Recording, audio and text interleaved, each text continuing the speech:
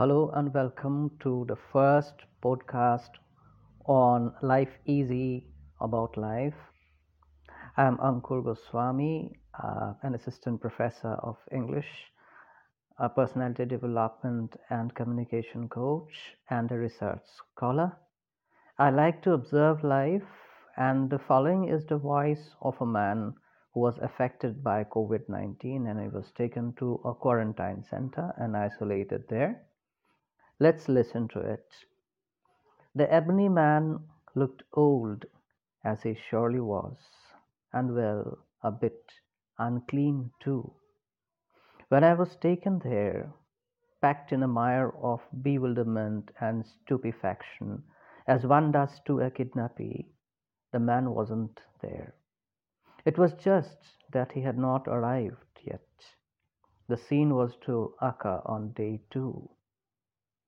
For the ambulance swayed me wild and thrashed me to the end of my tailbone, as if Providence had planned it well for a jolting lesson on life, and I could just pray for any flat plane to lay my body on.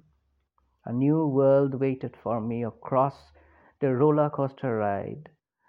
It was a splendid edifice. The devil might have solidly screened the dome with a canopy of blackness, but the angels washed down with the white and golden glory of flooding lights, assailing to reverse darkness. Only that the lights were perpetually flowing on the long array of greyish steel beds adorned with budget sheets of bright pink and purple, and the luminescence was too glorifying for anyone trying to steal some sleep.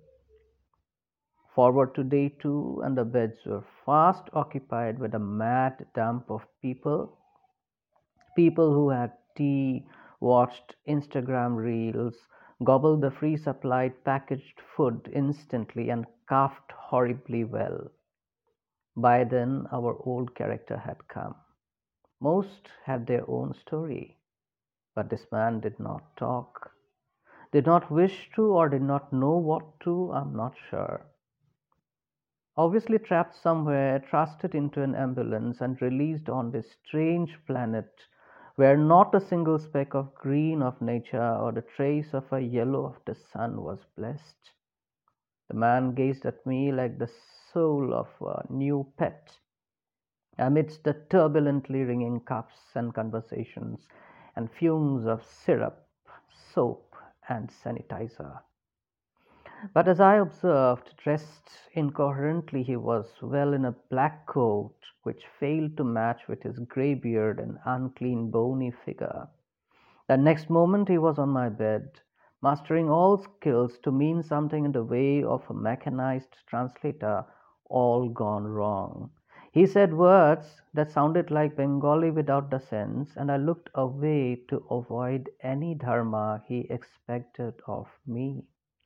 He pulled one foot on my bed and went on, not forgetting to use the bed sheet assigned for me to wipe off the excessively dribbling juice of his wrinkled lips.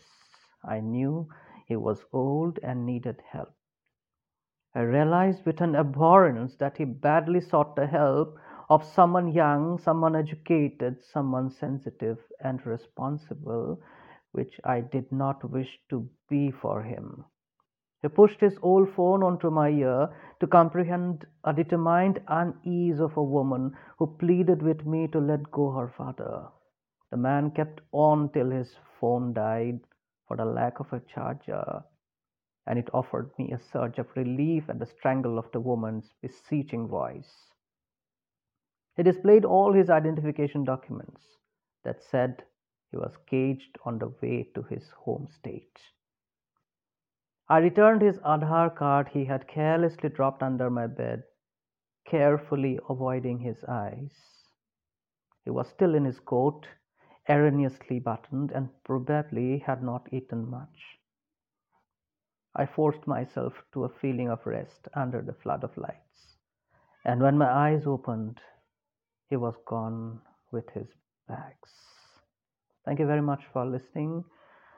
Whether this man was able to get reunited with his family, where he had gone, I'm not sure. This is about a slice of life I wanted to recount and wanted the people to get, you know, face to face with some feelings, some kind of circumstances. Thank you very much.